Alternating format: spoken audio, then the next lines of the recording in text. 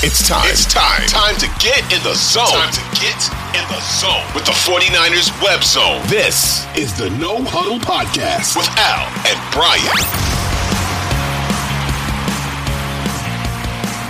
I feel like with the Niners, they're a little bit beat up right now. Trent Williams. Today's Thursday. These guys may not practice all week. These guys don't need practice. This was the first day of practice.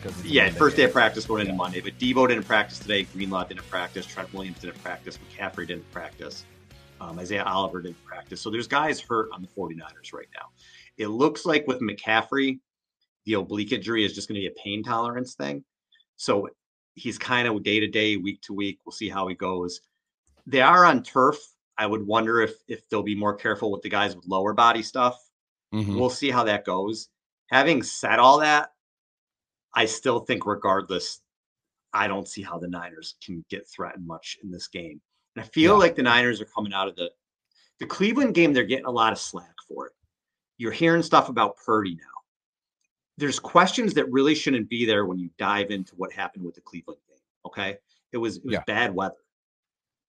They had Debo get hurt, and Debo was a big part of the game plan. If you look at the runs that went to Ray McCloud and things like that, they were probably for Debo. Debo was a big part of what it seemed like what they were going to do. You had fluky stuff happen where the ball goes off Ayuk's hands. That would have been a touchdown on a 3rd and 13. Purdy overthrows McCaffrey. That's a touchdown. We talked about it. It would have been 24 points or whatever, 21 at the end of the first half. You miss field goals. They played like the worst game I remember them playing in a really long time, and they still were a missed field goal away from winning it. So there's sort of a lot of knocks going around in the Niners this week. And I feel like they're going to come back. There's no weather in the dome, and they're just going to put an ass whooping on the Vikings. I really feel that way. And he talked about you could decide how you're going to attack the Vikings defense. I do feel like it's going to be a Brock Purdy game. When you look at some of the numbers, completion percentage, this defense has allowed 75% completion. Scoring percentage, they're 14th. Baker Mayfield, so they're 3 home games. They're 0-3, the Vikings. Baker Mayfield was 21 of 34 for $174, 2 touchdowns, no interceptions. Justin Herbert was 40 of 47 for 405. That was an insane game. Just doing whatever you want to. 3 touchdowns, no interceptions. Mahomes was Mahomes, 31 of 41, 281, 2 touchdowns, no interceptions. Quarterbacks have absolutely lit this team up on their home field. And I kind of feel like that's what the Niners are going to do, especially if McCaffrey, whether he plays or not, he's going to be hurting. I think they're going to go to the air. I think you're going to see a lot of Ayuk. You're going to see a lot of Debo, and it's going to be a Brock Purdy get-right game this week. Yeah, I am actually interested to see. That's a good point. I like that point you brought up about being on artificial turf. Not only when it comes to kind of those soft tissue, lower body injuries, but also for McCaffrey, right? It's an oblique, which, every time you're landing on that hard artificial turf, I'm sure that's going to hurt. And then for Debo, it is a shoulder, essentially a shoulder stinger, right? He landed on that shoulder. He said that he got hit. He said it was the first play and he got hit, I think, with a helmet, like right in the bicep. And he said his whole arm went numb. He was on Kay Adams saying that. And then Kay Adams was like, asked him about a stinger. And he's like, I don't know. I've never had one. So it's perhaps the team was like, you got a stinger. You can't tell anyone you got a stinger, right? We're just going to say it's a shoulder injury. But regardless, maybe you don't want him again hitting the turf. So it'll be interesting to see. But even if Debo and McCaffrey don't play, I still think this team has enough with Kittle, with Ayuk, with Jennings, with Ray McCloud, with Elijah Mitchell, with Jordan Mason. I think they have enough. But and the thing that I trust Kyle to do more than anything is go into a game with a game plan to game plan around holes on his offense because of injury. It's something that he's had to do a lot in San Francisco. It's part of the issue, but and there's a big difference between game planning around them and then adjusting mid game to, the focal point of your offense going out. And then arguably the second focal point of your offense going out, right? With McCaffrey going down and Debo going down. That's going to be tough to get to scheme around mid game, regardless of who the coach is. So, if those two don't end up playing, I still have a lot of confidence that Kyle can scheme up a game that will, put points on the board for this 49ers offense. the Vikings just aren't very good. And, like you said, they've got 2 victories. One of them is against the winless Panthers, and the other one is against the Bears when Justin Fields went down. So it wasn't even Justin Fields that they beat.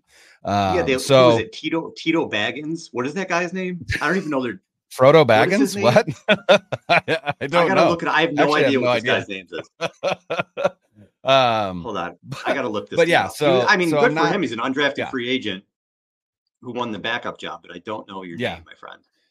Yeah, so I'm not concerned about the results of this game. I said that last week, and obviously we lost, but talking about a completely different animal now. But yeah, I mean, it's Tito Baggins. It's Tyson Baggett. All right. Bagent. I don't even know how to say his name. Oh, okay. Baggent. No. Yeah. Bagent, I don't know. Bagent, I don't know. That guy, QB2 in Chicago. Yeah. And that's who they beat last week. And it was still like 19-12 or something like that. So yeah, this Vikings team, it doesn't scare me. I think the 49ers, even with some of those injuries, even if McCaffrey doesn't play, even if Debo doesn't play, I still think they have plenty to come away with a victory on Monday night. And not only that, but you're playing Monday night Kirk Cousins. So yeah, there you go as well. Primetime Kirk Cousins. Typically not very good there. But I was also thinking, like, what ways can the Vikings attack the Niners to beat them? Where do the Niners have any weaknesses? And our buddy Akash put up a stat that I thought was interesting, because the one thing that does, I guess, worry you a little bit about the Niners, and even going into this game last week, is a rushing defense. It hasn't been terrific yet. And Akash put their Niners are 16th in yards per carry on defense. They're 20th in rushing success rate and 22nd in rushing EPA per play. So if you get a team that's has a strong running game or a running quarterback, maybe like a Lamar or somebody like that, it could get a little scary. But Kirk Cousins is a statue, and the Vikings have allowed 52 QB hits this year, and their running game has been not good. And I was kind of surprised with them. Like, they just traded for Cam Akers because it hasn't been good. Right. Alexander Mattison never at any point to me looked like a starting running back. He had some big games against bad rush defenses last year, but and they've struggled this year with him being the lead guy. He's only averaging 3.9 yards per carry. In Minnesota this season does not have a rushing touchdown. So any way that they can attack the Niners, I just don't think that they're going to be able to do it. And the other thing is, this team is first in the NFL with 13 turnovers.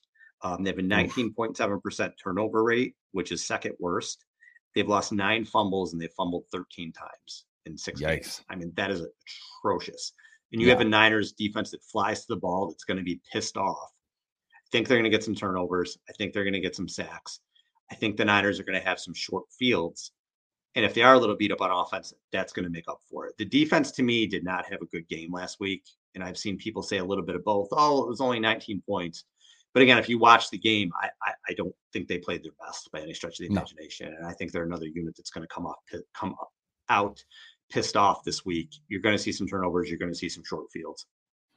Yeah. And like Dane said, I think they are largely a non successful run team because the interior of their offensive line is pretty poor. They've got 2 great tackles, like you said, which helps Kirk Cousins in the passing game. But I think this will be a game where you see Hargrave, Armstead, and Kinlaw really feasting on not only Kirk Cousins but that run game as well. I have no concerns about this Vikings offense, specifically because Justin Jefferson's not out there, and Addison is good, but he's a rookie, and he's not Justin Jefferson. So and TJ Hawkinson can be, could have a good game and could exploit the seam a little bit, but I have all the faith in the world in Fred Warner and Talanoa Hufanga to be able to handle that. So just not a whole lot of concerns here.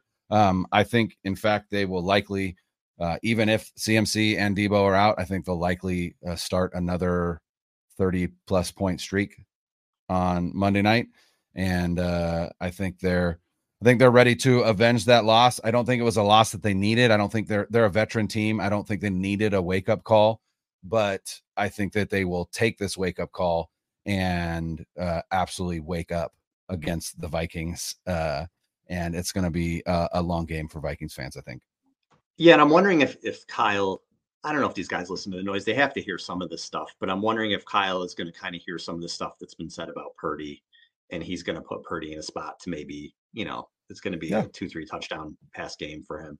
I'm really kind of feeling that this week for Brock. Because again, a couple plays go a different way. Last week doesn't happen the way that last week happened. So, and Right.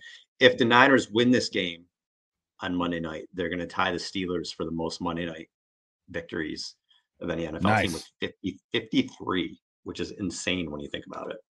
They are a prime time team, and I love it. I love it. Oh, they always have been. They always have been. Yeah. They always have been. Yeah.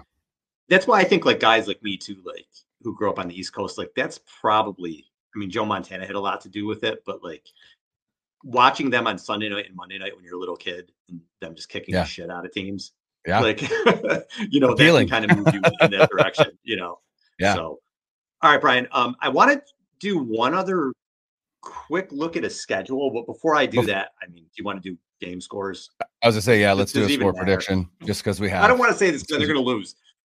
Because this is a very difficult game. And we have to predict the score for it. Yes. 49ers 34, Vikings 17. I'm going to say 35-20.